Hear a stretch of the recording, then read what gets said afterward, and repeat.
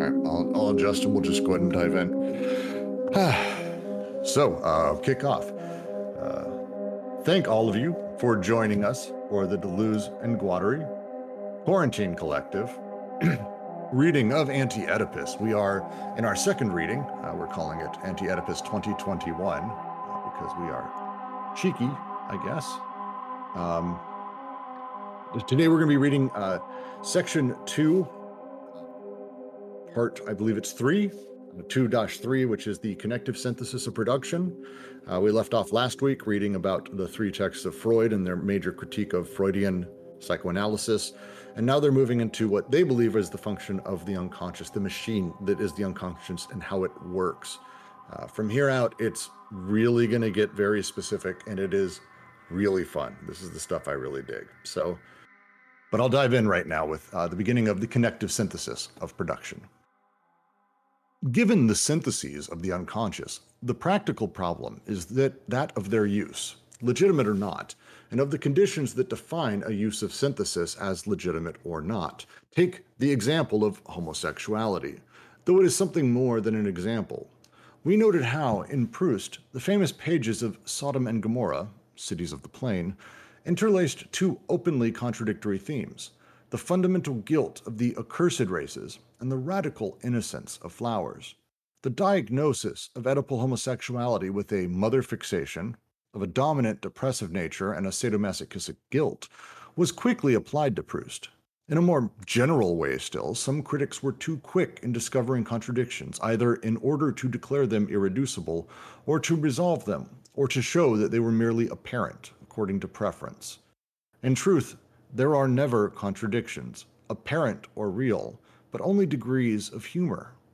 And inasmuch as reading itself has its degrees of humor from black to white, which it evaluates the coexisting degrees of what it reads, the sole problem is always one of allocation on a scale of intensities that assigns the position and use of each thing, each being, or each scene. There is this and then that, and let's make do with it. Too bad if it doesn't suit us. Where do we start? When Proust is talking about Sodom and Gomorrah, what he's really talking about then, right, is like the deceptive nature behind the signs that we share with each other, because they imply and show us the existence of an entire world of that person that we don't take part in, where these signs are coming from that we then have to decipher. So he's saying like Sodom and Gomorrah represent the 2 actual unknowable internalities of each of the communicating parties, right? Is that what he's talking about? No, I think that's how I kind of took it. The way he's talking about Sodom and Gomorrah, or internal contradictions, the sort of classic Freudian way of looking at, a person believes these few things as, let's call them whole objects, and they have these inside of them, and there are contradictions, and those contradictions are the things that cause us to have issues, the problems of sort of your internal systems. And they're saying, no, there are never contradictions, apparent or real. It's about degrees of humor. And Ken has a great link that he posted called Humorism, which is not necessarily about all the deceptive. Sorry, here I just found this from Proust and Signs. All the deceptive signs emitted by a loved woman converge upon the same secret, the world of Gomorrah, a kind of a priority that jealousy discovers, because the world expressed is always a world that excludes us, even when she gives us a mark of preference. So that's kind of like what he's bringing up here, right? We interpret all the signs, but at the end, we come up against the sign of Gomorrah as something like a world we cannot enter, in which the other person lives. So if I can just interject for a second, that sort of idea is in that tale, right? With it ending where you can't look back at the city as it's about to burn, and then you look back and you turn into stone. And this is recapitulated in the Orpheus tale, right? It's the exact same thing with I can't remember her name, but the lady he loves or whatever, as they're about to walk out of hell. I can't remember who looks back, whether it's him or her. Eurydice. Thank you. And yeah, it's like this world that you can't look into, but you can. And I don't know if it's necessarily about the sublime, but this is a point about the sublime, and Schelling makes this point about the sublime, and I think Schiller too, that it's this limit to what's reasonable or whatever, but at the same time it completes one's like aesthetic and moral education or whatever, to be able to know about these limit experiences, one of them being able to like fully disclose another person's universe. I'd be a bit careful here though, because what we're saying might that very well may apply to Proust and Signs.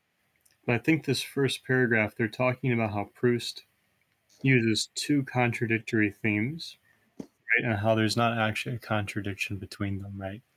So there's a point there, which is going to tie us back to like what they're dealing with in this first paragraph and this section, right? Which is going to be, how do we know, or how do we not even just how do we determine, but what happens when the use of the syntheses are illegitimate, right? What are the conditions for an illegitimate and legitimate use? And if it's not going to be in terms of contradiction, right? So if what defines illegitimacy is not contradiction, but conditions, right? That seems to be the big move they're making right here. So if we go back to like the example of Proust Ben was bringing up, and even where Brutz and Ken were taking that with Freud, right? So there's a way in which psychoanalysis will use Oedipus to resolve contradictions, right? We've seen how psychoanalysis is going to be under scrutiny in this section for illegitimate use of the three syntheses, right? So in resolving the contradictions in Proust through like the sadomasochism and the mother aspect, there's going to be I think what they're driving at is there's going to be an illegitimate use of the synthesis here. It could be, but there is still Freud also wrote a book about jokes in the relation to the unconscious. So there is still a degree of humor in Freud, and what he applies to the relation of the unconscious, I think that it is just the Oedipal unconscious, which is at the trial here, of which we are holding trial for, and not Freud's general unconscious yet. We're not there, I suppose, because in the jokes in relation to the unconscious, there is just this unspoken relation people have to words and sentences, which we find humoristic, which we get, which is part of the unconscious. So I think it's not yet the version from Freud. It's just bringing a polarity to it by making it about this or that, which is a typical French sentiment, because Sartre also wrote a lot about the phenomenology and the existence of things and the relation of the person to the existing object, which also came forward in a paragraph about this or that, which is a relationship people have if cognitively to the objects in the world. So that's it's still, of course, that's maybe continue. One of the things that's important, if you have not read Proust, we probably should explain the scenes that they're talking about, the handful of pages that they're referring specifically to, because no one has yet. The main character, the narrator inside of the fourth book of In Search of Lost Time, hanging out in this amazing orchard with these gorgeous flowers all around him. It's the Duchess's flowers, I think. And he's watching them get pollinated, bees going between, and the tone and the way he's describing it, he's talking about it as this very natural, simple, beautiful process. And then he comes across two men who are having sex in the area. He's able to see them as well. The tone shifts decidedly. Not super hard. It's intended to be a little bit open, but that is the specific moment they're talking about, is that juxtaposition between, on the one side, as they say, the flowers' radical innocence, where even though we're observing the flowers having sex, which we are, it's not how we know it, but that's what's happening. And then there's this hyper base act of, as they're referred to in the novel, the homosexuals as the cursed races are also having, the two guys are over having sex in another place in the area. And it's seen as this interesting sort of, I don't know, everyone's got a lot of interpretations. That's the scene they're talking about. The difficulty is that that scene has a lot of interpretations, which is, I think, what they're referring to here. Beckett, for example, at one point said that it was, what did he say? I had the quote up on my screen somewhere. Samuel Beckett said, flower and plant have no conscious will. They are shameless, exposing their genitals. And so, in a sense, are Proust's men and women. They are shameless. There is no question of right and wrong, which is something very Beckett. Conversely, the entire scene is where people started to assign and say that, well, obviously Proust is latently homosexual and he's dealing with these things because he doesn't have a good relationship with this.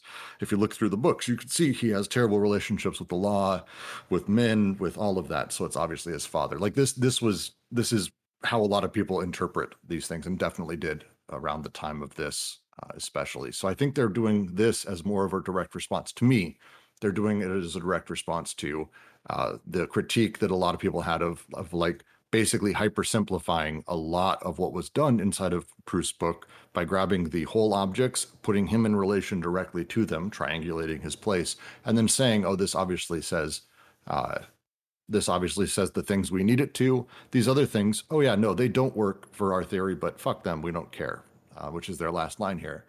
There is this and then that, and let's make do with this, and oh, too bad if it doesn't suit us. It's kind of that last bit. It's how actually I read it. it's actually very simple, because if you view that scene from the perspective of the homosexuals, then of course the flower is perverted, like Beckett suggests in a way that because like when you make love, you make the other person your world. I assume that's the same for homosexuals as heterosexuals. And when you write it from a perspective of you of course have not you don't have the perspective of the homosexuals. You don't make the flowers your world, but you have this and that. You have the homosexuals and you have the flowers, which are two separate things. So it's of course because they're human, because flowers can be anthropomorphic. It is a tough way to look at this or that, because there is a certain sense of humanity, but of course there is still the difference, because like a flower can't love, and love is intrinsic to the human condition.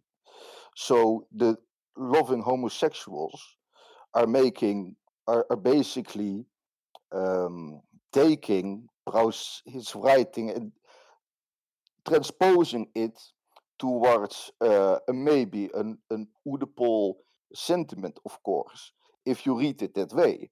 But they disagree on that, and they say no, they don't.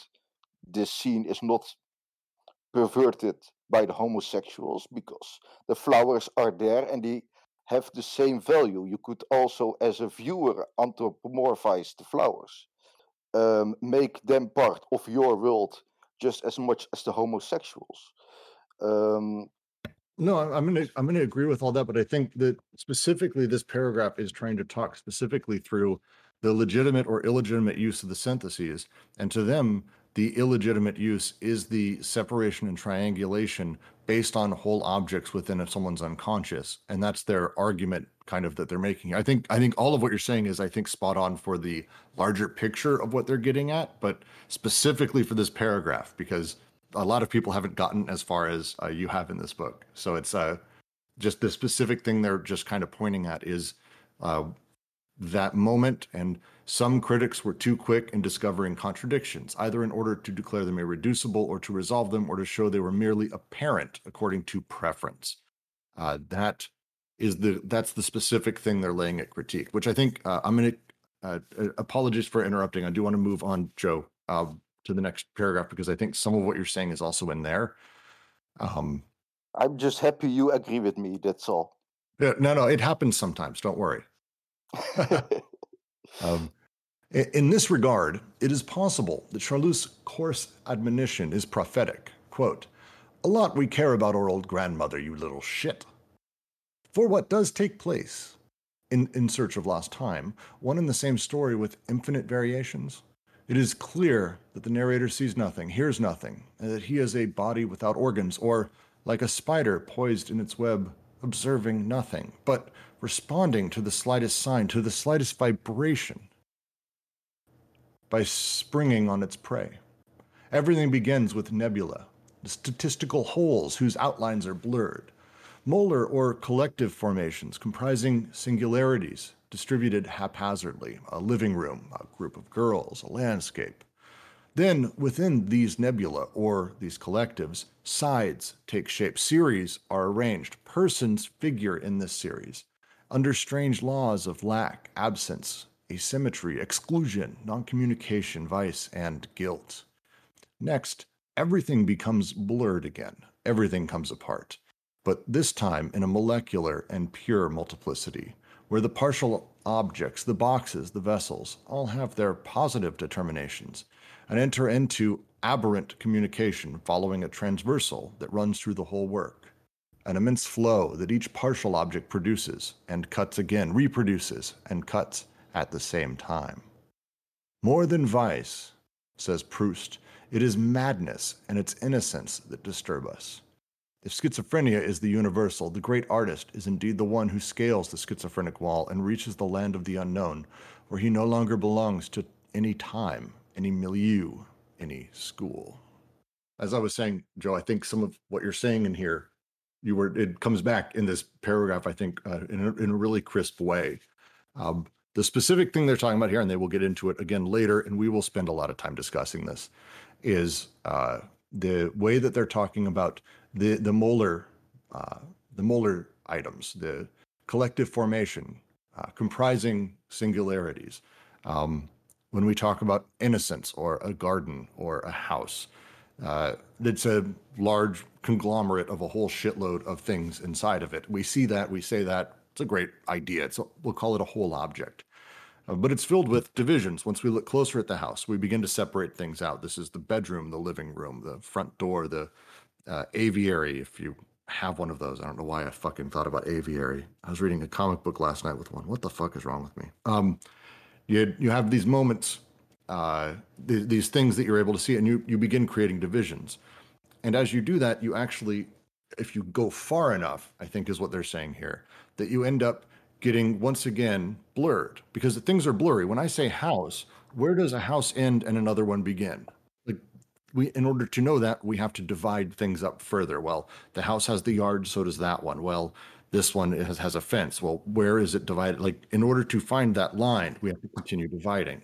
But if you keep dividing, you actually pass through blurry again in order to get to what they are calling partial objects, the molecular, the pure multiplicity of everything, the little bits of things that we can't even necessarily directly describe and talk about. These partial objects themselves are this bedrock of things, the molecular. It's a beautiful movement from molar to molecular in the explanation here. Am I far off? No, I think you are spot on, and I have in my visions, I just grabbed the Negarestani book I'm reading right now, which I think adds to this in a very nice way. If you let me quote it 1 second. There, it's also an opposition, and I think it's also a molecular opposition. So first off, we have the molecular mass of fuzzy gray, contact with a heap of black, screeching noise from the direction of mass of fuzzy gray. But what it is not, excited monkey touching the monolith. Monkey screams. So this is like very descriptive of what is underneath everything. Like if you sometimes maybe people can identify with this, sometimes the world turns black. You sort of distance yourself from everything, and you are not gone.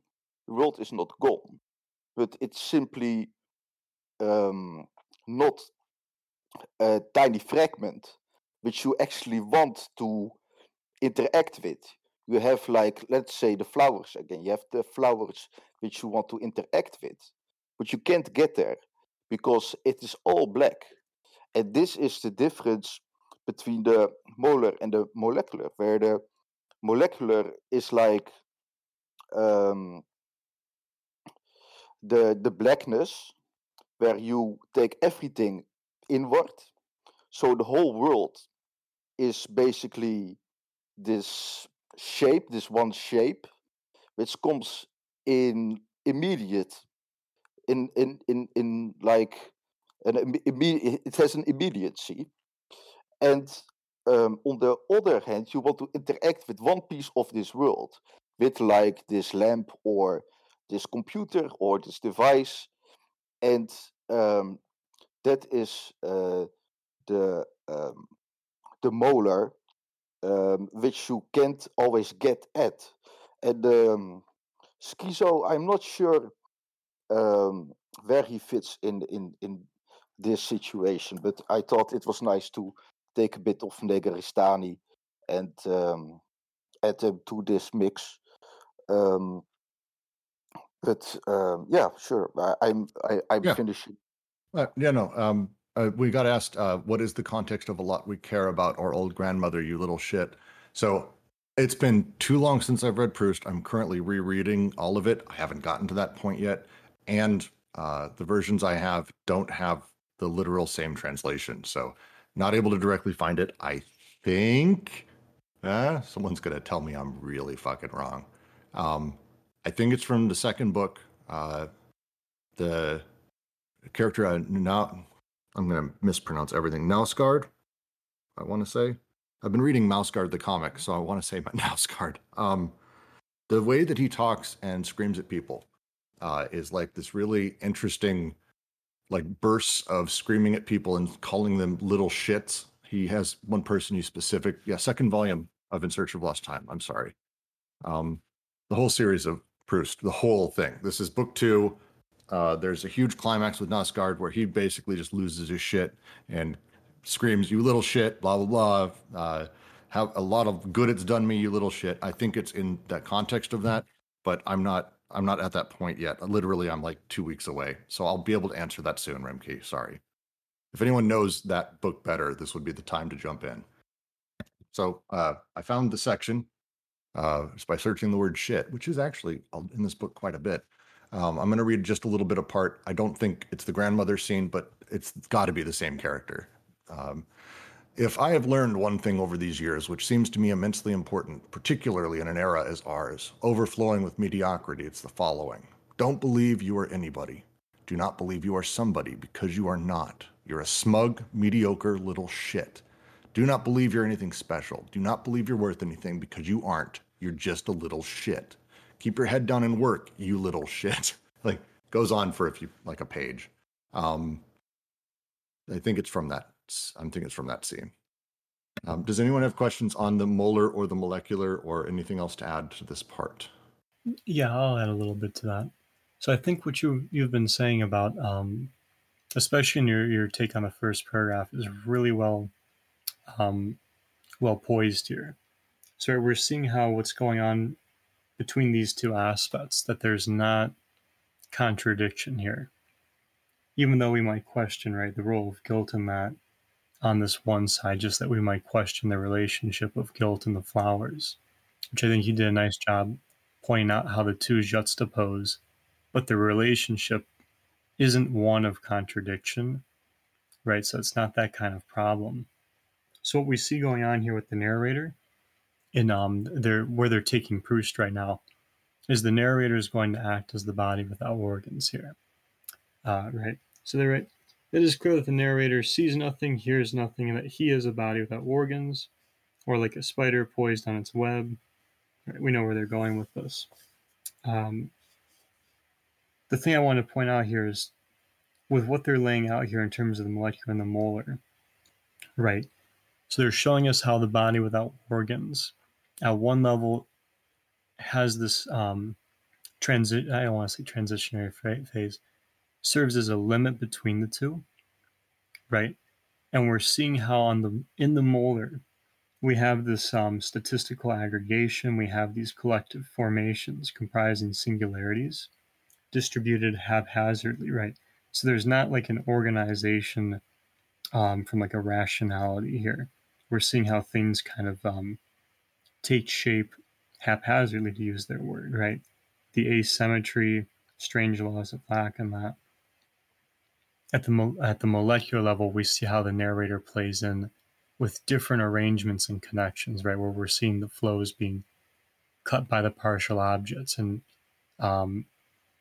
differentiated in that manner. So this is helping us get into that scene here of this how these syntheses function under these conditions. Yeah, and I'm going to actually jump to the next paragraph because it continues with examples. As a quick little preface, it's important before I read this. More Proust. There's a lot of Proust coming. We will at some day do Proust in Science, which is the reason I'm rereading all of this book. But Albertine is the narrator's first kiss. Like, someone else has to have read this fucking tome of stories. I want to say Albertine's the first kiss. It's this big deal. It's actually really beautifully written. Really beautifully written. Some of us were too busy cleaning our rooms, Brooks. Oh yes. Well, not everyone. Everyone has to be a lobster someday. All right, I'll give it a read. Such is the case in an illustrative passage. The first kiss given Albertine. Albertine's face is at first a nebula, barely extracted from the collective of girls. Then her person disengages itself through a series of views that are like distinct personalities, with Albertine's face jumping from one plane to another as the narrator's lips draw nearer her cheek. At last, within the magnified proximity, everything falls apart like a face drawn in sand. Albertine's face shatters into molecular partial objects, while those on the narrator's face rejoin the body without organs, eyes closed, nostrils pinched shut, mouth filled. What is more, their entire love tells the same story. From the statistical nebula, from the molar entirety of men-women loves, there emerge the two accursed and guilty series that bear witness to the same castration with two non-superimposable sides, the Sodom series and the Gomorrah series, each one excluding the other. The scene where he kisses Albertine is very much about that, the way that it's described. And if you have ever had a first kiss, and if you haven't, you will someday. But if you have, it's very much that intensity. If you think of the moment to moment, and it's how Proust describes it, it's really vivid. As he's looking at her, he sees, she's gorgeous, and he's comparing her very much to other girls and all of that. He sees this sort of sea of girls with her as this single face within it. As he gets closer, it becomes just her. As he gets even closer, the description of the smell of her skin and the way that her eye moves or her cheek moves or her lips and how they tremble, like everything becomes very, very, very partial objects. And so this is, again, a transit to help explain when we move from molar to molecular and the way to think about through all of those. Earlier, Michael asks, why do they say, boxes for partial objects? The way to think of partial objects is as opposed to full ones. It's very easy. Partial objects are irreducible in and of themselves. That's kind of their constant sort of thing that they keep saying, that they're mocking people believe these things are irreducible, and they're not. The kiss of a lips is not a singular thing. It's a huge collection of a lot of little partial objects that are connecting and disconnecting and firing off and all kinds of stuff, as they're going to describe. The goal is to try to find how deep those go, because if we can still divide it, it's kind of not a partial object still. But I do want to continue the next paragraph unless someone has a thing, because it's about to finish off this point nicely. I just want to say that it's important that the castration is in the molar, so you're totally becoming castrated in a way. It's not like a partial castration. So I just wanted to say that I think I'm not sure, but I think it's definitive that. Sorry, I'm having this the other way around. It's molecular. Castration is molecular, and it's not molar. And I think it's throughout the book this way. So maybe someone could correct me if I'm wrong, but I think that's like an important of an easy way to identify with castration, that it's always the molecular. I think the castration always impinges on the molecular, but castration isn't necessarily something that exists in the molecular. That it is a molar concept and as a thing, but anti-production, which they will get into at some point, is produced in the molecular. Like anti-production essentially kind of plays that role, but castration as a thing doesn't exist at the molecular level. The effects of it do, but that's mostly through a lot of other complicated stuff. So we'll get to that. That's not. We're only in the first syntheses for right now. I'm trying to stick with it. So, but thanks for explaining, because I had trouble with that. So I like your explanation, Brooks. Yeah, this is all complicated as shit. Don't worry. Next paragraph. This is not all, however, since the vegetal theme, the innocence of flowers, brings us yet another message and another code. Everyone is bisexual. Everyone has two sexes, but partitioned, non-communicating. The man is merely the one in whom the male part, and the woman the one in whom the female part dominates statistically. So that at the level of elementary combinations, at least 2 men and 2 women must be made to intervene to constitute the multiplicity in which the transverse communications are established. Connections of partial objects and flows. The male part of a man can communicate with the female part of a woman, but also with the male part of a woman, or with the female part of another man, and yet again with the male part of the other man, etc. Here, all guilt ceases, for it cannot cling to such flowers as these. In contrast to the alternative of the either-or exclusions, there is the either-or of the combinations and permutations where the differences amount to the same without ceasing to be differences. I just want to continue the next paragraph because I know what people are wanting to talk about. It continues this really quick. We are statistically or molarly heterosexual, but personally homosexual without knowing it or being fully aware of it. And finally, we are transsexual in an elemental molecular sense. It's a really fun, interesting set of lines. It's going to be a whole thing to discuss. That is why Proust, the first to deny all Oedipalizing interpretations of his own interpretations, contrasts 2 kinds of homosexuality, or rather 2 regions, only one of which is Oedipal, exclusive and depressive, the other being anOedipal, schizoid included and inclusive. Quote, for some, doubtless those whose childhoods were timid, the material kind of pleasure they take does not matter, so long as they can relate it to a male countenance. While others, whose sensuality is doubtless more violent, give their material pleasure certain imperious localizations. The second group would shock most people by their avowals. They live perhaps less exclusively under Saturn's satellite, for in their case women are not entirely excluded. But those in the second group seek out women who prefer women who suggest young men. Indeed, they can take with such women the same pleasure as with a man. For in their relations with women they play, for the woman who prefers woman, the role of another woman, and at the same time a woman offers them approximately what they find in a man. I feel like someone's going to be just way better versed in a lot of this stuff than me. That one's the last 2 paragraphs are beasts. one thing that like strikes me about this again, we're reading through Proust and Signs right now.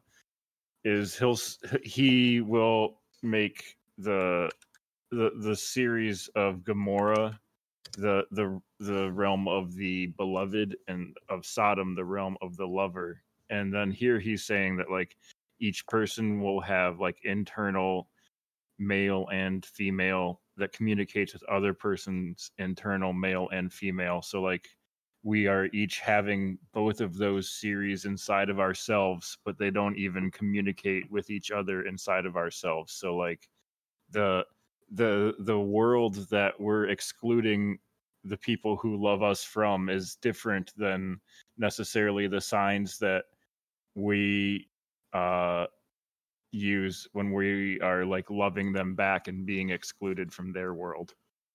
I think that's, I But don't know. Ben, aren't we talking about? I mean, this is like the desiring machine, right? So, isn't it outside of the body without organs? Just a small adjustment to what you said, because the rest was, I think, correct. Yeah, I might have used like a wrong word or two. I'll totally admit that. Well, it's of course inside is correct in a way, but not from the body without organs. It's Right. just I would agree with you there. I'd give you that point. I should have said like on the surface of, or well, that it's very nice. Everybody is so agreeable today. I like this. It's a really interesting set of paragraphs. But again, I think Ben, I think you really put that nicely. It's the reduction of things and the ability for things to be basically partial objects and desiring machines connecting changes how we think about how these groups or what desire actually is inside of the unconscious and how it operates, instead of the line at the beginning. We are statistically or molarly hetero, personally homosexual, without knowing it or being fully aware of it, and finally transsexual in an elemental molecular sense. It's just a very, very spot on, I think, view of how they see desiring machines working, and I think how they operate in through the rest of this, as well as ATP, and I mean certainly through Proust and Signs. I have this small anecdote. Let me know if I'll try to phrase it correctly, because it's kind of hard, because it was like when I was in, I think, like the second grade of elementary school, so I was a very small child. There was this first grader who came to school, and he was wearing a dress, and it was a guy. And I kid you not, the guy's name was Bear. And he enjoyed, just he wasn't like feminine or anything. That's the thing. He wasn't a homosexual either. You know, it wasn't like it was like the 90s, and I don't think like sex change operations were really a thing. But he wasn't like an inverted or whatever. He wasn't like into being a woman. He just liked wearing a dress at a child's age, you know, and everybody accepted it. Nobody bullied him or whatever, because for him it was such just a commonality. Het was such een ja, vanzelfsprekendheid. It was considered just the way he was for him. That's the trouble with Dutch and English. You know, I sometimes lose my track of the. But it's in any case, the point I'm making is that the like the how the desiring machines are organized within people can differ on a very early age, and I think they are spot on, and it's actually fairly strange that this late in the process that this is developing. Well, maybe not, but because previous centuries were more restricted in a way.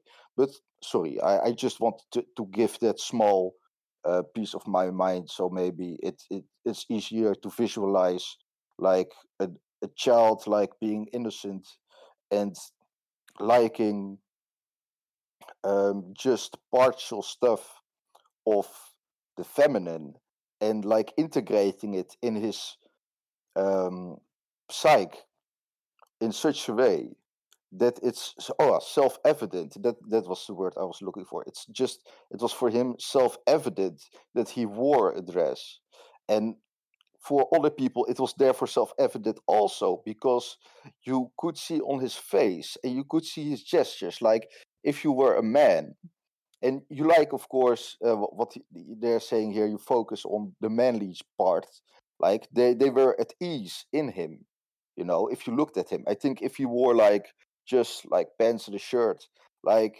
you would think something is wrong with him, with the guy. And yeah, these people exist, who just who are not like perverted, because a child has no Well, sexuality yet, but right. No, and I think so. The lines here, and it's towards the end, they start really touching into, as Michael brought out, the Plato's Aristophanes myth of the androgyny, uh, the nature that apparently once upon a time all humans were round little, just little Pac-Mans with 4 legs, like round little things that were dudes on one side, women on the other, and the androgyne were the other. They were the ones from the moon. And then, oh no, we had to get cut in half. And so the men who desired men were the men before. It's just this really hilarious myth. They're kind of talking in that direction, is how they use the words towards the end, because they are talking about, as Proust would say, making the other person their world, where to combining the joining. And it's why they say things like, we are statistically or morally heterosexual at large. Like that's, again, the law of large numbers. However, personally, we are actually homosexual, because we are us. Like that's kind of how the subject works. And then at the elemental or molecular sense, we are kind of whatever is being desired. There's no such thing at the molecular level as man or woman. That's not how it works at all. In sort of their view of things, and they get into this later. Partial objects don't have it's not a man object. A penis isn't even a man object. The tip of a dick isn't a man object or a woman object. It's just a partial object. And so, like, being able to sort of step beyond that when we're talking about such things and desires is, I think, the real goal of this paragraph. Again, trying to get us back to desiring machines and how they connect and what is connecting, that it's not these ideas that are connecting, but partial objects. Sorry, Jack, go ahead. No, I really like what you're saying there, because I think that's spot on. I think that's really it. We can compare it with the Platonic myth there, but it's a little bit different, right? Like you're saying, at the molar level, there's heterosexuality, the either or of sexuality, right? So where we're seeing in Proust, you relate your sexuality to a man or a woman, right? Which he's looking at here through countenance. At the personal level, we can see it in that sense too, right? Kind of like you were saying, bro, it's like it's had a very personal relationship. So you're kind of with, there's a problem of identification there, perhaps. But at the molecular level... Sorry, go ahead. So you're spot on there that the desiring machines, what they're, in that second sense, that molecular sense that Proust is talking about here, you're spot on that they're not connecting for the sake of woman or mother, but that the transsexual nature is the functionality. So the reason we can get the same from either or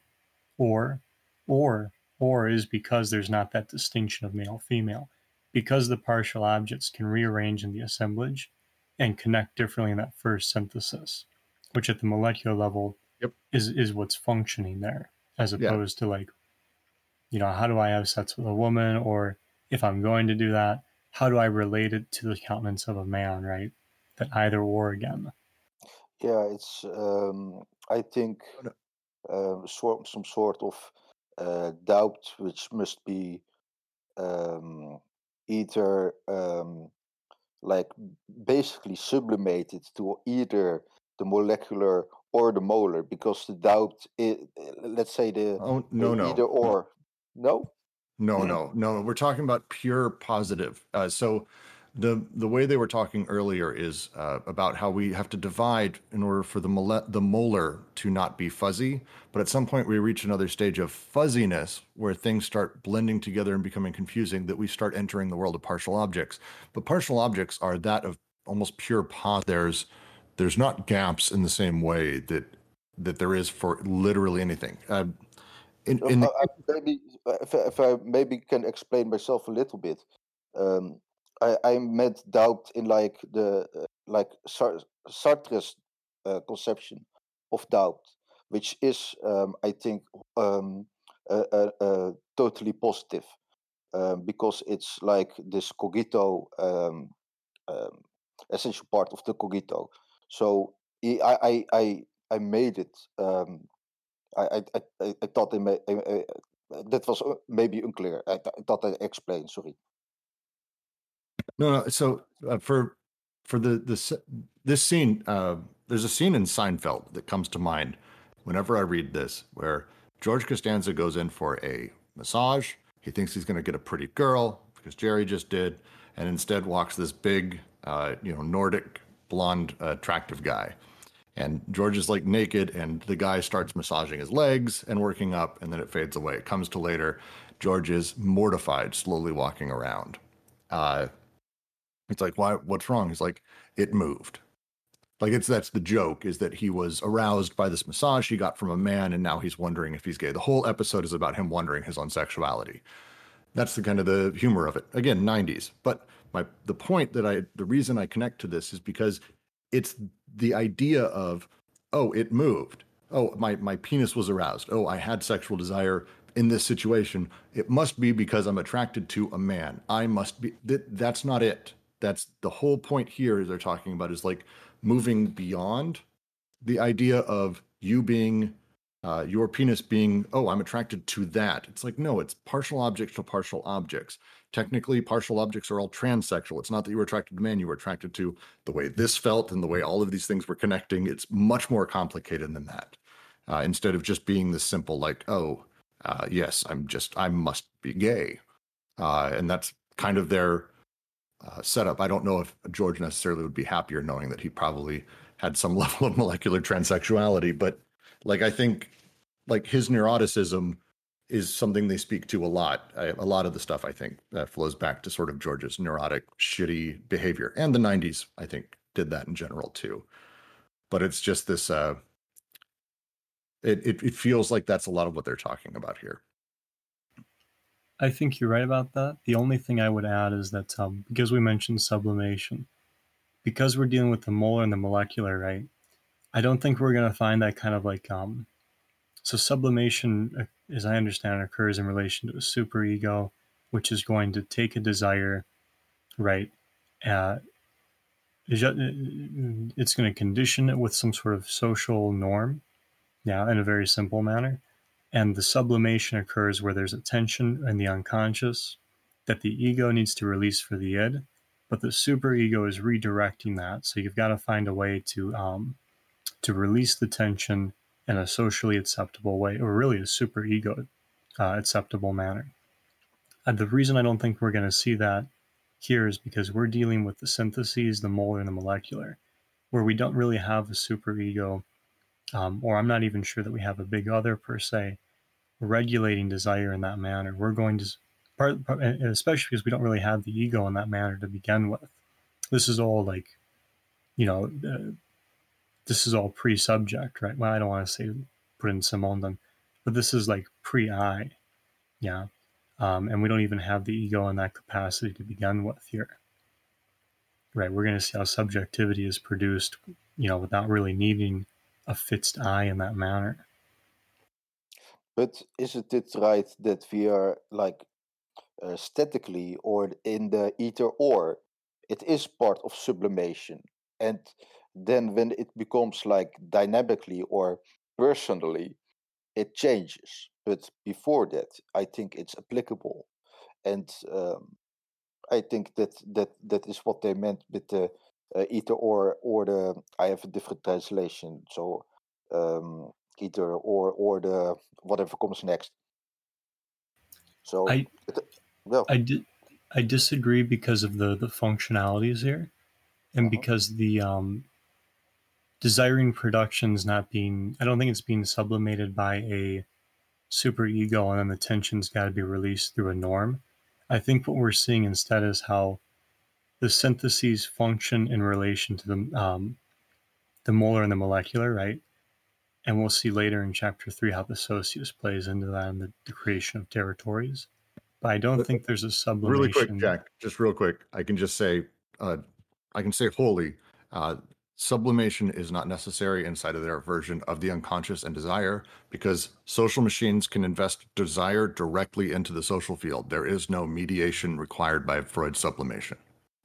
yeah, but it's like they're saying here. They're saying static. They're saying that we are heterosexual also. So they take the opposite of that, right? So I say they give intentionally a wrongful explanation for a second.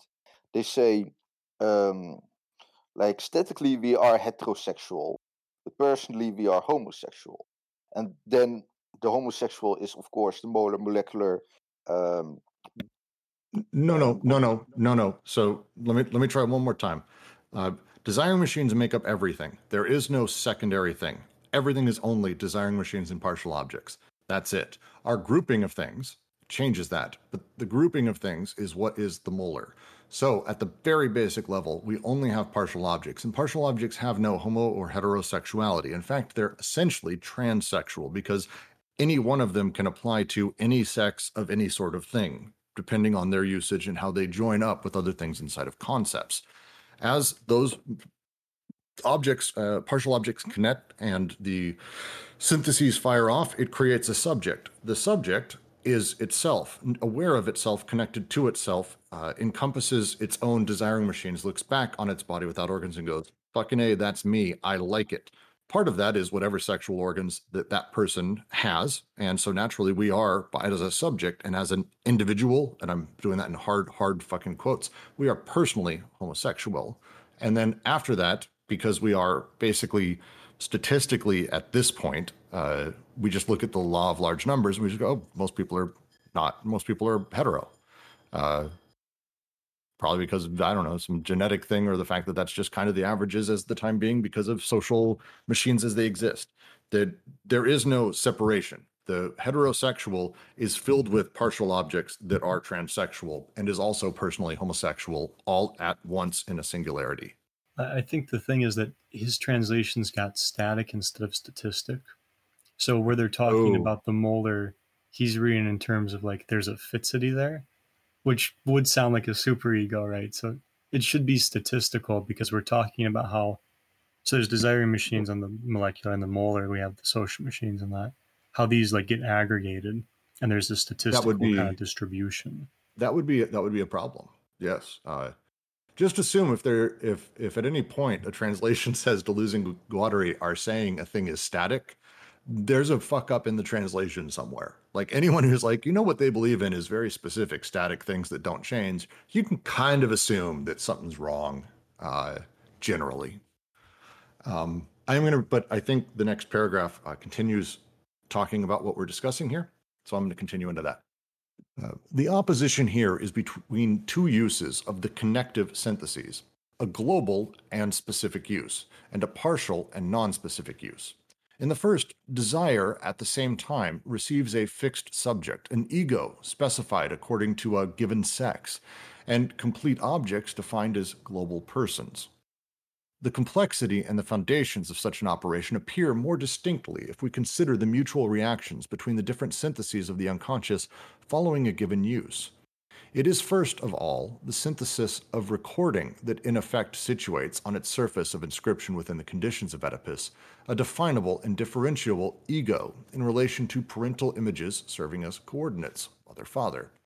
There we have a triangulation that implies in its essence a constituent prohibition, and that conditions the differentiation between persons.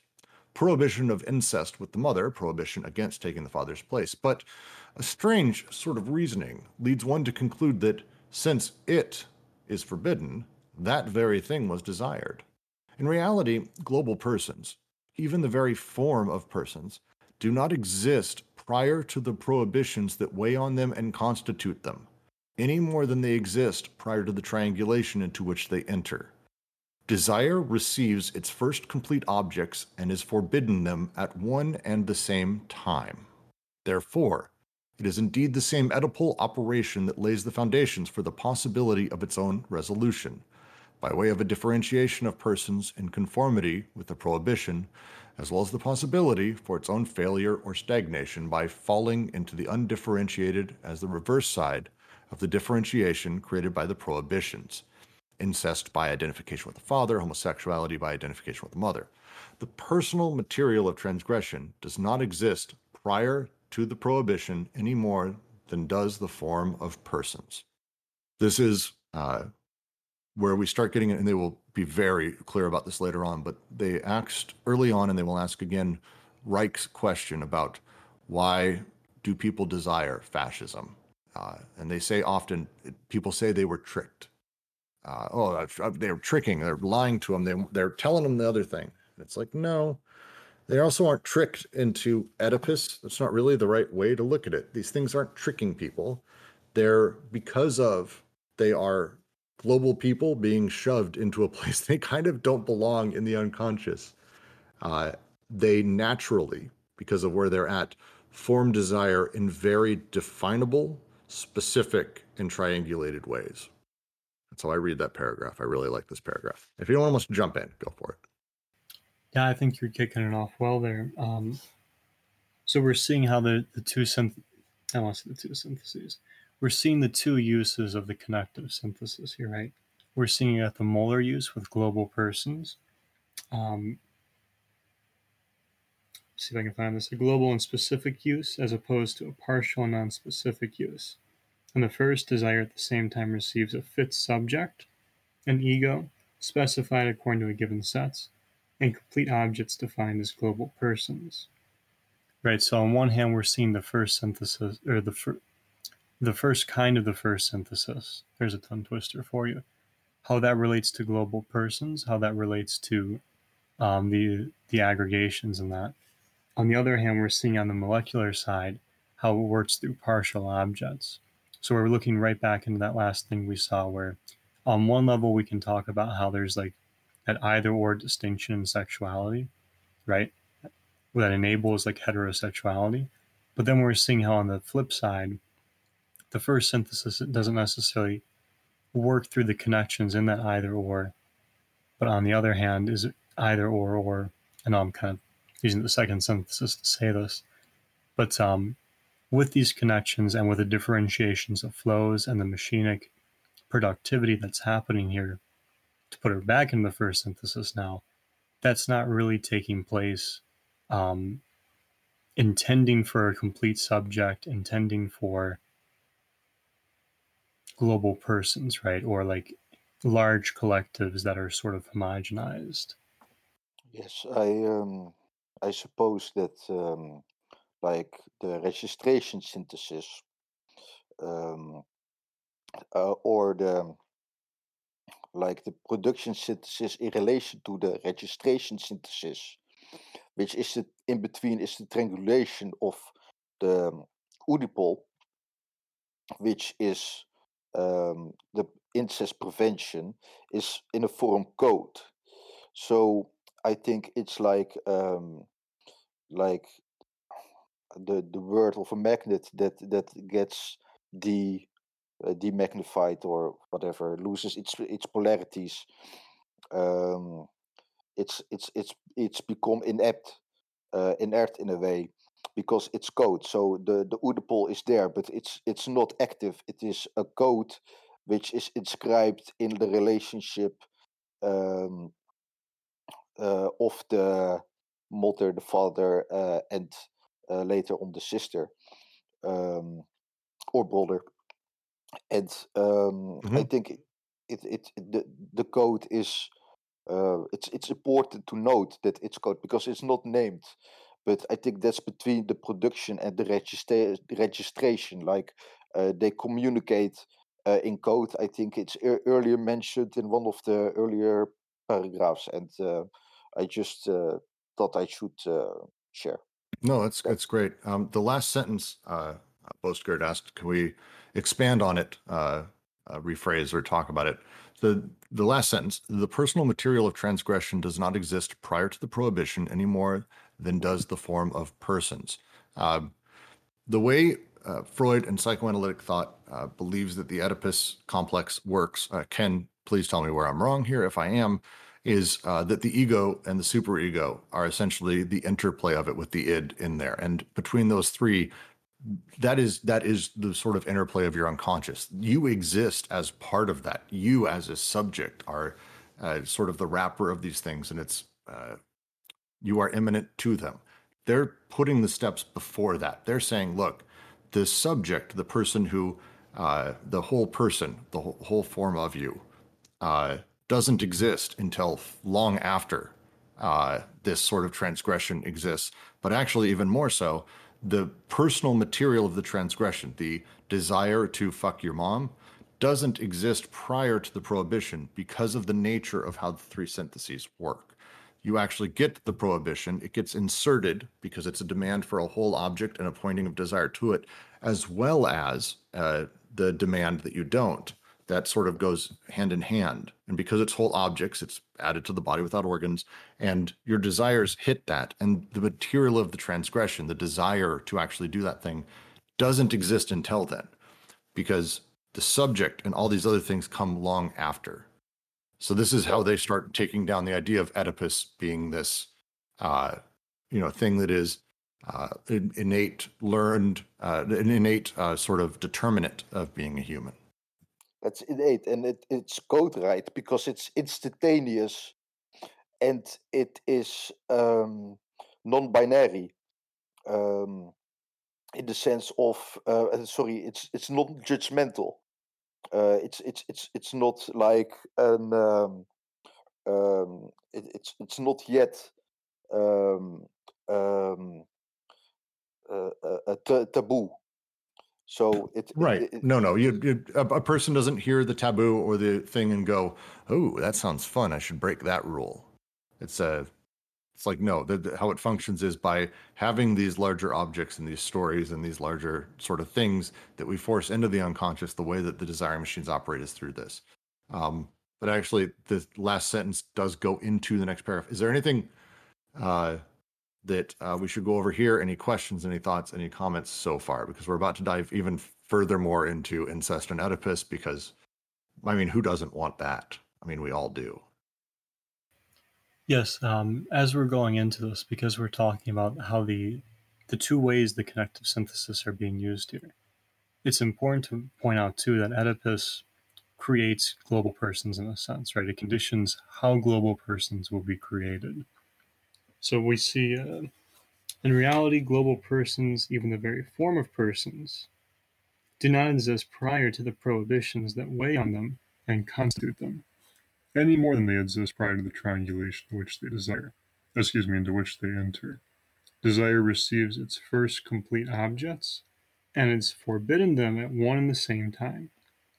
So the thing here is that the construction of Oedipus in this manner actually plays into how the first synthesis is going to create global persons, right? It makes that possible. We've got a condition here. We've also got that the first complete object. So like, I think later on they're going to walk this out more, but like a detached object. So something like the mother, where like there seems to be an object of desire. Yeah, you follow me? With Oedipus here is making the form of global persons, and perhaps even persons in this respect, possible, but also like making actualizing them. Yep, and I'm just going to dive into the next paragraph because it dovetails perfectly with that. We can therefore see the property the prohibition has of displacing itself, since from the start it displaces desire. It displaces itself in the sense that the Oedipal inscription does not force its way into the synthesis of recording without reacting on the synthesis of production and profoundly changing the connections of this synthesis by introducing new global persons. These new images of persons are the sister and the spouse, after the father and the mother. It has often been remarked, in fact, that the prohibition existed in two forms, the one negative, having to do above all with the mother and imposing differentiation, the other positive, concerning the sister and requiring exchange. I have a moral obligation to take as a wife someone other than my sister, and an obligation to keep my sister for someone else. I must give up my sister to a brother-in-law, receive my wife from a father-in-law. And although new Stacy's, what's the word there? Is my PDF broken? Stacy's, is that the word? New Stacies or relapses. All right. Stacies or relapses are produced at this level, such as new forms of incest and homosexuality. It is certain that the Oedipal triangle would have no way of transmitting and reproducing itself without this second step. The first step elaborates the form of the triangle, but it is only the second step that ensures the transmission of this figure. I take a woman other than my sister in order to constitute the differentiated base of a new triangle, whose inverted vertex will be my child, which is called surmounting Oedipus, but reproducing it as well, transmitting it rather than dying all alone, incestuous, homosexual, and a zombie. Great paragraph. There's the name of your new movie, Brooks. Yeah, incestuous homosexual zombie. I think Troma's working on that right now, actually. I mean, come on. What a time to be alive. What a time. It's a great summary. Again, they're going to continue through this as we're diving through, because we're going to get into the familial versus the alliant in a very strong way as we hit chapter 3. So if any of that is, well, wait, why am I giving my sister away? What's this? What's their critique? They have a huge critique, a gigantic one. They're not there yet. Right now, we're simply discussing the process of desire formation, how the partial machines attach, how we learn what those desires are, and I'm putting that in big quotes that you can't see, and how the subject is produced. That's what these next few sections are about. So we're not fully there yet, but we're getting there. But it's the two steps, the form of the triangle. The second step ensures transmission of the figure. Yeah, and we see here how Oedipus, right, it's not a natural thing. There's a way in which the Oedipal inscription, it can't just go straight to the second synthesis, right? It's got to affect the first synthesis.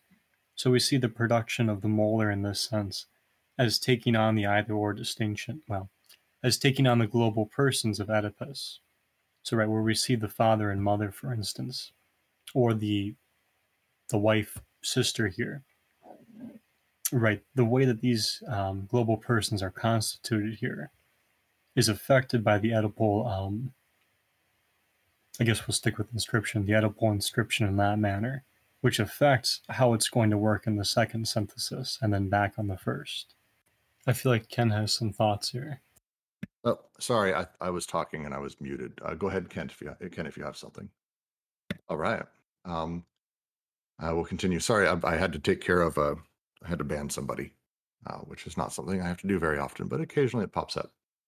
I will continue the next paragraph. Thus, the parental or familial use of the synthesis of recording extends into a conjugal use or an alliance use of the connective syntheses of production. A regime for the pairing of people replaces the connection of partial objects. On the whole, the connections of organ machines suited to desiring production give way to a pairing of people under the rules of familial reproduction. Partial objects now seem to be taken from people, rather than from the non-personal flows that pass from one person to another. The reason is that persons are derived from abstract quantities instead of from flows. Instead of a connective appropriation, partial objects become the possessions of a person and, when required, the property of another person. Just as he draws upon centuries of scholastic reflection in defining God as the principle of the disjunctive syllogism, Kant draws upon centuries of Roman juridical reflection when he defines marriage as the tie that makes a person the owner of the sexual organs of another person. One need only consult a religious manual of sexual casuistry to see with what restrictions the organ-desiring machine connections remain tolerated within the regime for the pairing of people, which legally determines what may be appropriated from the body of the wife. I'm going to continue to the next paragraph. Clearer still, sorry, go ahead, Jack. Before you do, because I know everyone wants to read about Kant talking about sets, The reference there is from his Metaphysics of Morals, Part 1. So just like to point out, this is a really good example. If people are ever like, what is miraculating? Like this is it. The partial objects now seem to be taken from people rather from the non-personal flows that pass from one person to another. Like that's the example of a thing miraculating from the process. Mm-hmm. We just need to tie in the body without organs or the socius there. They're talking about here on like the social regime of it, right? So these partial objects are seeming to come from other people, but like it's the same way they talk about like how it seems like capital is going to attract more capital because like it seems as to be emanating from the body of capital, whereas it's actually the partial objects that make up the flow, the decoded flows of desires, which capital is appropriating for itself. Clearer still, the difference in regime becomes apparent each time a society permits an infantile stage of sexual promiscuity to subsist, where everything is permitted until the age when the young man in turn submits to the principle of pairing that regulates the social production of children. It is true that the connections of desiring production were found to comply with the binary rule, and we have even seen that a third term intervened in this binarity, the body without organs, that re-injects producing into the product, extends the connections of machine, serves as a surface of recording. But here, no biunivocal process is in fact produced that would fit production into the mold of representatives. No triangulation appears at this level that would refer the objects of desire to global persons or desire to a subject. The only subject is desire itself on the body without organs, inasmuch as it machines partial objects and flows, selecting and cutting the one with the other, passing from one body to another, following connections and appropriations that each time destroy the factitious unity of a possessive or proprietary ego, and Oedipal sexuality. It's a few great little lines in here. There is no biunivocal process. No biunivocal process is in fact produced that would fit production into the mold of representatives. We are talking specifically about the regime of desiring machines, that they don't get split off. There is no woman desiring machine. This is the real way to start thinking about this and how these concepts play with each other and play with, in general, psychoanalytic, schizoanalytic theory. There is no such thing as woman desire, man desire. It's not how it works. There is no such thing as gay desire in that sense. Machines desire. They are partial objects connecting and producing itself over and over and over. Go ahead. Yeah, I've got this very nice. I think you're gonna very much not appreciate this, but I got this Dick Land quote. I think is very useful. So there I go. There is no more an individual Oedipus than there is an individual fantasy.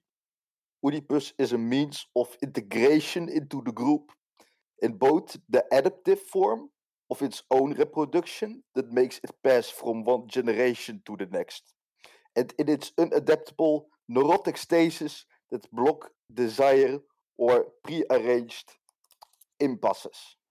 I love that. So I think no, that's great. Yeah. Yeah, that's I think that's spot on. It's there is no, again, these are representations. These aren't desiring machines. We need to break them down. We must go further. Is basically what Deleuze and Guattari are always saying to all these people who keep breaking things down a little bit and then more and then more. It's like, we must go further. And to them, it's the partial objects are that base level, and there's no Oedipal partial object. That's not how it functions. The Oedipus doesn't like sit around and go, oh, here's a desire. No, you go that way. Now you go towards fucking your mom. That's not it. It's Oedipus gives us a series of representations, and those representations are what shape. And it's the representations of mommy, daddy, me, sister, family, nuclear family. These representations break down. They're the smaller part of that representation. And they're what sort of start messing with things. So the triangle of Oedipus, which is the next paragraph, I'm just going to keep marching forward. The triangle takes form in the parental use and reproduces itself in the conjugal use. We do not yet know what forces bring about this triangulation that interferes with the recording of desire in order to transform all its productive connections. But we are able, at least, to follow abstractly the manner in which these forces proceed. We are told that partial objects are caught up in an intuition of precocious totality, just as the ego is caught up in an intuition of unity that precedes its fulfillment. Even in Melanie Klein, the schizoid partial object is related to a whole that prepares for the advent of the complete object in the depressive phase. It is clear that such a totality unity is posited only in terms of a certain mode of absence, as that which partial objects and subjects of desire lack. Consequently, everything is played out from the start. Everywhere we encounter the analytic process that consists in extrapolating a transcendent and common something. But that is a common universal purpose of introducing lack into desire, in situating and specifying persons and an ego under one aspect or another of its absence, and imposing an exclusive direction on the disjunction of the sexes. I will leave a moment for everyone to take a moment, ask questions, say what you need. The only thing I wanted to point out while we're taking our awkward pause. So earlier they said that the only subject is desire itself on the body without organs, inasmuch as it machines partial objects and flows, selecting and cutting the one with the other, passing from one body to another, following connections and appropriating that each time destroy the factitious unity of a possessive or proprietary ego and Oedipal sexuality. So we're seeing here how that, we're expanding this idea of the subject being the three syntheses and desire, and how these function and take place, right? One of the moves they're making in this paragraph is to expand on that last point in the preceding, which is that the partial objects don't result from a lost totality, right? Nor do they lack a totality. Can you say more about the last part? Because that's where I get mixed up. Sure. So we're seeing with like global persons. I don't even think I need that. So let's just put it in the very simple aspect of the breast and the mouth, right?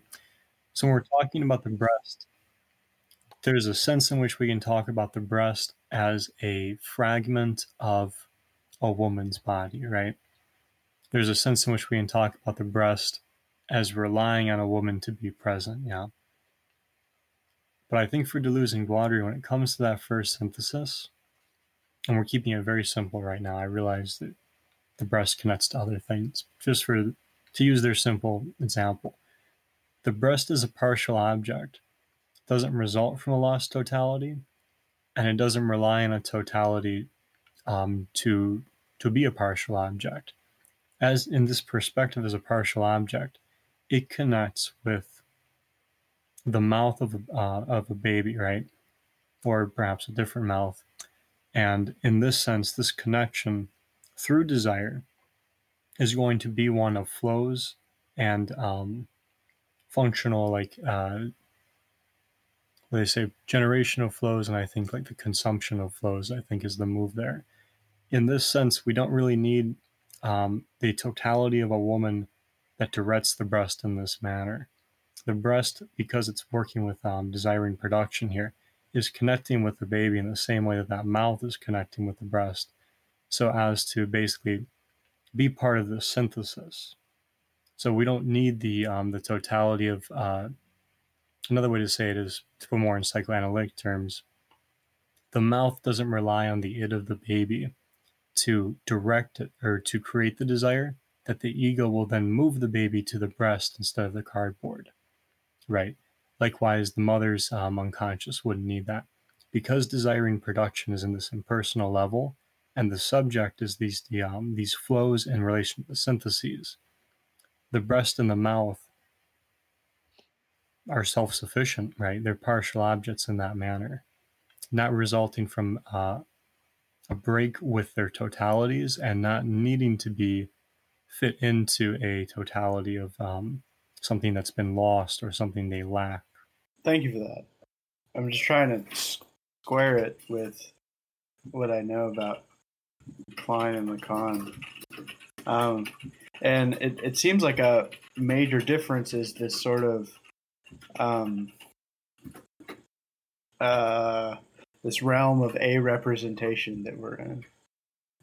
Because, like you were pointing out, Klein sort of takes this process to unfold, ending in like some sort of evaluation of the object, and that evaluation is what dictates the relationship.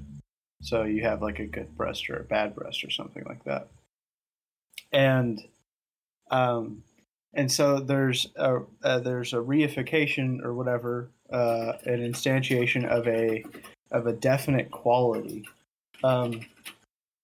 and Lacan spends his first 11 seminars railing against this, that an object can have a singular quality be good or bad like that, and that's not how any of this works. But he does maintain that whole, there was no totality to begin with, but somehow you get wound up in this experience or something, or you learn it through introjection, that you've lost something. Right. No, the thing, though, isn't that they're saying there's no totality to begin with. It's that there's no totality to end with either. Mm-hmm. Like there's not a totality that is yet to come, that it is only the beginning part of. Like there's no totality. Yeah. And Lacan says the same thing about the problem with the ideal ego. So the ideal ego has that sense that there is some sort of totality. But it seems like fundamentally different scopes, and I'm just trying to get a taste for the difference. So thank you for letting me think of that. No, and I think, if you want to talk about Freud and Lacan, I'm going to read the next paragraph, and we're just going to go because we have a little bit to get through still. But the next paragraph begins. Such in the case in Freud. For example, for castration, for the second phase of the fantasy, a child is being beaten, or again for the famous latency period, where the analytical mystification culminates, this common transcendent absent something will be called phallus or law in order to designate the signifier that distributes the effects of meaning throughout the chain and introduces exclusions there, whence the Oedipalizing interpretations of Lacanism. Lacanism, I've never been able to say that word properly. This fire acts as the formal cause of the triangulation. That is to say, makes possible both the form of the triangle and its reproduction. Oedipus has, as its formula, 3 + 1, the one of the transcendent phallus, without which the terms considered would not take the form of a triangle. It is as if the so-called signifying chain, made up of elements that are themselves non-signifying, of polyvocal writing and detachable fragments, were the object of a special treatment, a crushing operation that extracted a detached object from the chain, a despotic signifier from whose law the entire chain seems consequently to be suspended, each link triangulated. There we have a curious paralogism, implying a transcendent use of the syntheses of the unconscious. We pass from detachable partial objects to the detached complete object, from which global persons derive by an assigning of lack. For example, in the capitalist code and its trinitary expression, money as detachable chain is converted into capital as detached object, which only exists in the fetishist view of stocks and lacks. I'm going to read the footnote very quickly where it says, one of the transcendent phallus, without which the terms considered would not take up the form of triangle. It's from Edmond Ortigues. Not going to anglicize it. In order that the necessary conditions for the existence of a structure in the familial institution or in the Oedipus complex to be fulfilled, at least 4 terms are required. That is, 1 term more than is naturally necessary. That's the moment of lack, the introduction of this, the thing we're missing, the phallus in this situation. I think I'm just going to continue because they're going to dive right into the Oedipal Code. The same is true of the Oedipal Code. The libido as energy of selection and detachment is converted into the phallus as detached object, the latter existing only in the transcendent form of stock and lack, something common and absent that is just as lacking in men as in women. It is this conversion that makes the whole of sexuality shift into the Oedipal framework. This projection of all the breaks flows onto the same mythical locale and all the non-signifying signs, same major signifier. Quote, the effective triangulation makes it possible to assign sexuality to one of the sexes. The partial objects have lost nothing of their virulence and efficacy. Yet, the reference to the penis gives its full meaning to castration. Through it, all the external experiences linked to deprivation, to frustration, to the lack of partial objects take on meaning after the fact. All previous history is recast in a new version in the light of castration. I feel like it's pure Lacan. Ken? I'm just trying to remember what he said about anti-production because there's a line here to it. Because they're talking about the phallus, but Lacan doesn't start with the phallus, right? And so, I mean, it is that idea of all drives are virtually death drives. That in sex or any sort of connective creative activity, there's going to be destruction or disconnection or whatever. The two aren't mutually exclusive, and I'm having a hard time parsing that. But yeah, this sounds like it's supposed to be dedicated to Lacan, but Lacan, I mean, doesn't make. There is no lack in the real. The real is over full, and the lack only comes into place in trying to symbolize the real, trying to make some sort of totality, and that's the problem. And this is the problem that Lacan had with Melanie Klein, is that or just even ego psychology in general, is that it's alienating. Is that this is like the fundamental alienating movement to misrecognize one's enjoyment as being one's own. That I am the cause of my desire, or I am this thing. So I don't know. That's where I'm at. Yeah, I'm. Who said it's from Green? Andre Green wrote that quote that they use at the end there. I'll have to look into that. I will find translations and use of that. He wrote a piece called Living Affect, Oedipus in Africa, things like that. Like he's got a few pieces on this they seem to be taking from. So we'll run with that afterwards. Anyone have any questions or comments? A lot of this is, if you're not understanding it, I'm just going to be like, Ken's going to be whatever. Generally, it's okay to not fully understand a lot of what they're talking about with Freud. It's a way for them to position themselves in critique against what was very much the prevailing theories of the day. They're doing hard against Freud here, and they will be going hard against Lacan, not as hard, but pretty tough still. So it's about placing themselves against that. It's not as necessary to fully understand them, I don't think. So it's okay if you're not fully grasping a lot of this stuff that they're talking about with Oedipus and the triangulation and phallus and all that. It's a whole fucking thing. Well, it's basically the foreclosure of castration, which is something I think they are mentioning in regard to the libido. Because we live in this capitalist society, we are subjugated to the foreclosure of castration, and we don't have actually, I would say phallus, but it's actually an anal thing to have money to possess it. And I would say that to have the master's discourse, you would have a strong sense of your anal drive, which is actually beneficial to homosexuals, I suppose.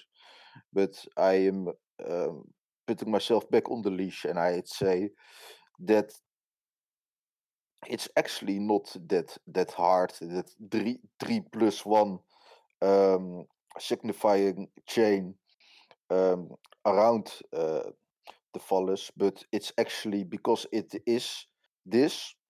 It's negated to castration because, of course, we live in a society with women as well as men. So to make this for everyone, basically there is a foreclosure which is interjected, which is the castration, the foreclosure of castration. I don't think they named it foreclosure because they keep repeating, but they keep repeating it. How the phallus is detached is basically the foreclosure of castration, I suppose, which is a concept in, I think, seminar 20. Cool. Again, this is not easy shit, and it's a lot to dive into. So don't think that like this is not as necessary to understand fully, because they, again, a lot of their philosophy, a lot of this writing comes from a place of a positive origination. If you're, for example, going to decide, oh, I want to go down the road and learn about Lacan, yeah, you really need to understand this shit, because the act of negation and how foreclosure works and all of that is, I found it very difficult to dive into, and I still don't fully grasp it overall. But they come from a place of basically a fully affirming, interesting direction, so you don't have to worry about it quite as much. Just my thought. Someone out there is going to disagree. I will move on to the next thing. It's about lack and its history. That is indeed what disturbs us. This recasting of history and this lack attributed to partial objects. How could partial objects not have lost their virulence and efficacy once they had been introduced into use of a synthesis that remains fundamentally illegitimate with regards to them? We do not deny that there is an Oedipal sexuality, an Oedipal heterosexuality, and homosexuality, and Oedipal castration, as well as complete objects, global images, and specific egos. We deny that these are productions of the unconscious. What is more, castration and Oedipalization beget a basic illusion that makes us believe that real desiring production is answerable to higher formations that integrate it, subject it to transcendent laws, and make it serve a higher social and cultural production. There then appears a kind of unsticking of the social field with regard to the production of desire, in whose name all resignations are justified in advance. Psychoanalysis, at the most concrete level of therapy, reinforces this apparent movement with its combined forces. Psychoanalysis itself ensures this conversion of the unconscious in what it calls pre-Oedipal.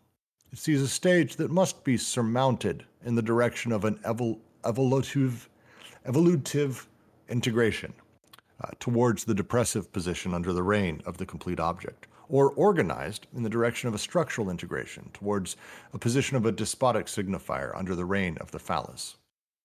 The aptitude for conflict of which Freud spoke, the qualitative opposition between homosexuality and heterosexuality, is in fact a consequence of Oedipus. Far from being an obstacle to treatment encountered from without, it is a product of Oedipalization and a counter effect of the treatment that reinforces it. When they said at the end of the last section, they said, we must find a cure for the cure. This is what they're referring to quite a bit. Again, to say, they do not deny that Oedipus exists as a complex. There are people out there who want to do these things and who feel this. There are people out there who there are global images. There are specific egos. Like they're not saying that these things don't exist. They're saying that they are not productions of the unconscious. These things are not the base level, that the desires aren't in service of these things. So this is why you want to be careful about when we say like they're breaking from psychoanalysis. The re-engagement with Freud is similar to Lacan trying to re-engage Freud, very differently though, especially because like Deleuze and Guattari are not going to say we figured out Freud, like we're his rightful interpreter. What their criticism accomplishes here, right? So we see in the very beginning, what a mistake to have said the id. Is desire in production the new id? It wasn't possible without the Freudian id to make this move, and yet it seems wrong to say that they're the same thing, to equivocate the two. We find ourselves immediately faced with a juxtaposition, and a critical one at that. As we're going through this, right, we're seeing how their engagement with Oedipus, Freud, and psychoanalysis in this manner, right, the way they're performing their criticism, they're not going to negate Oedipus, but they are going to affirm not only that Oedipus has its place in that, they're going to provide an account of how it's created, how it functions in its creation, which we're seeing here, how it affects the unconscious as Deleuze and Guattari are constructing it through the syntheses, and how those how these play back on one another. Right, this is really important because Oedipus does still have this affect, right? This even though it's a representation, it still displaces desire, as we'll see later on in this chapter, and as we're seeing now, actually. But that being said, right, the task is as we talk on round tables, is going to be creating those lines of escape in relation to that. I'm going to go ahead and read the last paragraph, and then we'll discuss. In reality, the problem has nothing to do with pre-Oedipal stages that would still revolve around an Oedipal axis, but rather with the existence and the nature of an An-Oedipal sexuality, an An-Oedipal heterosexuality and homosexuality, an An-Oedipal castration. The breaks flows of desiring production do not let themselves be projected onto a mythical locale. The signs of desire do not let themselves be extrapolated from a signifier.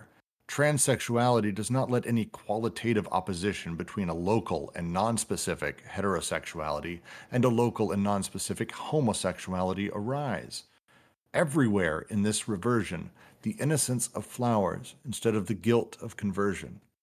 But rather than ensuring or tending to ensure the reversion of the entire unconscious according to the An-Oedipal form and within the An-Oedipal content of desiring production, analytic theory and practice never cease to promote the conversion of the unconscious to Oedipus, form and content.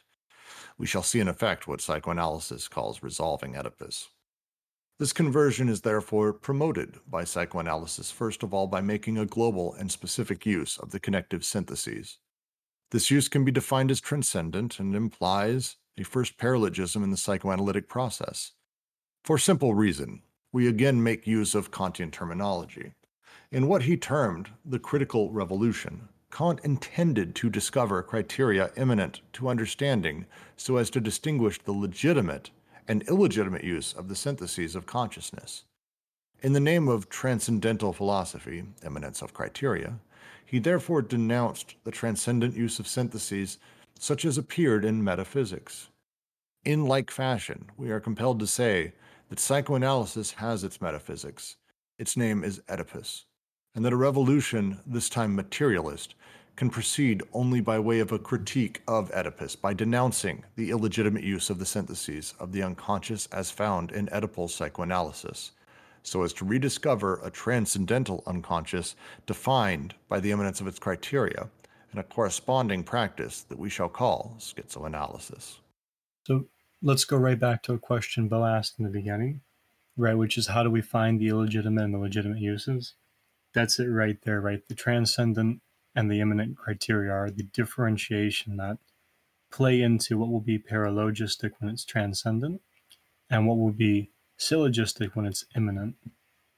Yes, and again, we're talking, there's 3 steps to the syntheses. This first one is about desire and what it connects to, and partial objects and how they function. So when we talk about the difference of immanent versus transcendental, that's how that's when we get to schizoanalysis, which we have, a lot of you were around for when we did our summary of that, but this is one of those steps. This is what we're trying to do with our schizo project is, I said transcendent, didn't I, Jack? Transcendental. It always trips me up too, because it's such a subtle thing. Yes, sorry, talking quickly. Transcendent versus immanent would be the difference. But to say again, though, everything else I was saying was right.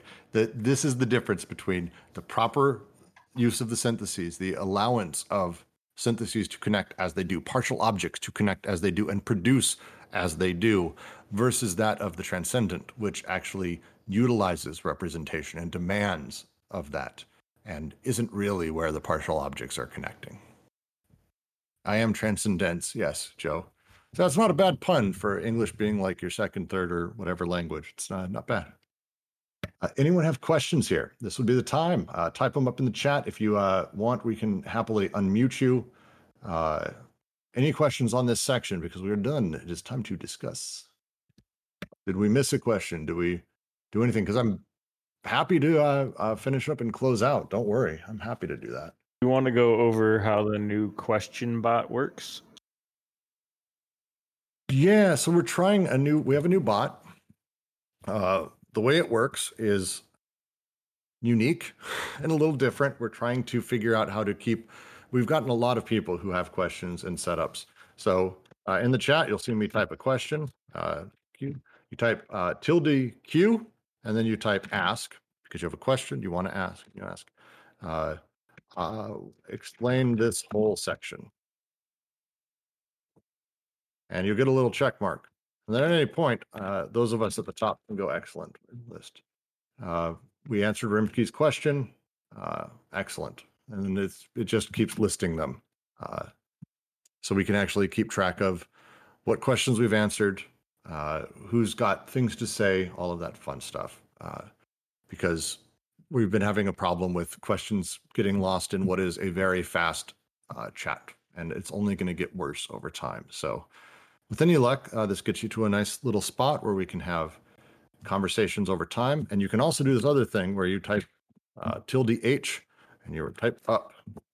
That's if you have something to say, put your hand up, and then I can actually just find out who has their hand up because they want to say something. So if I tend to be long-winded, Joe tends to be long-winded. Between the two of us, we tend to spend 6 or 7 hours talking and no one else gets a word in. Raise your hand and we can kind of be watching when people raising their hands, someone else wants to talk, we can start taking breaks and allowing that. So we're trying to make it a more inclusive conversation overall. So if this sucks, we'll find other bots. We're just starting. Ken is asking, what is the relationship between transcendental and representation? The transcendent is desiring machines are by nature immanent. They connect to what they connect to. There is no thought. There is no desire around what they're connecting to. It's just the things that they're connecting to. The BWO operates as a bit of a goal for that. But at this point, we don't have representation. There's no, a baby when it's first born does not go, excellent, where is mother? I would like my milk. They do in comedies, bad ones like Boss Baby, sort of mock this and have this as a joke. But the nature of the reality is that we have representations in order to deal with things, but desire doesn't operate on them. Instead, it operates like a baby's does, even when we don't think it does and we're nice and old and we think that we've created desire and we're all special. That's not really how it works. So representations are by nature transcendent. When we say, oh, it's Oedipus, or the ego, or these other large-scale things that exist far beyond, they don't. They're just representations. They're by nature transcendent. But they still do quite a bit. So to get into like some of the meat of this question too, we saw how there's a transcendent phallus, right? There's a transcendent signifier, or despotic signifier.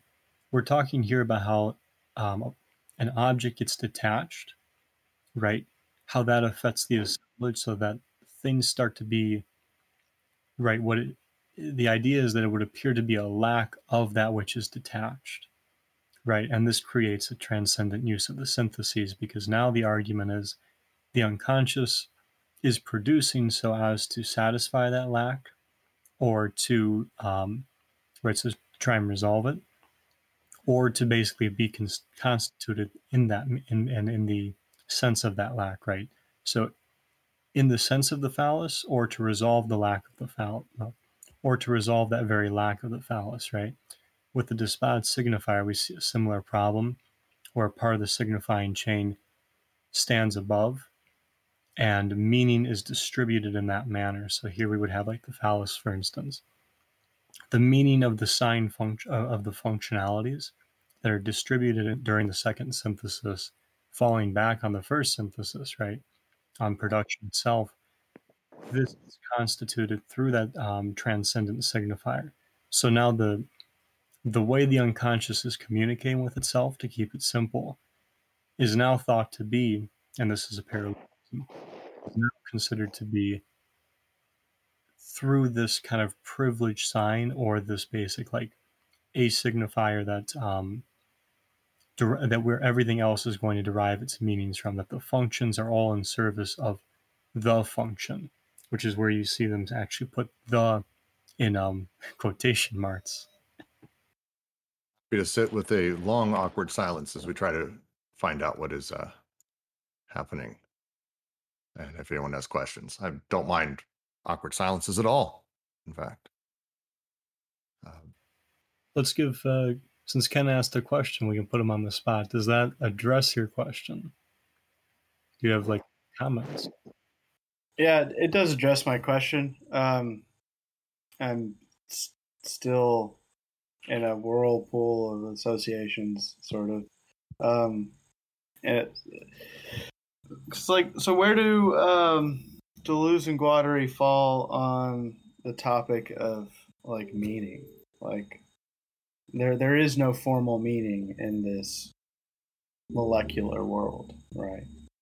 They very much value what can be done with a thing, or the production of something, over what does it mean or what does it express.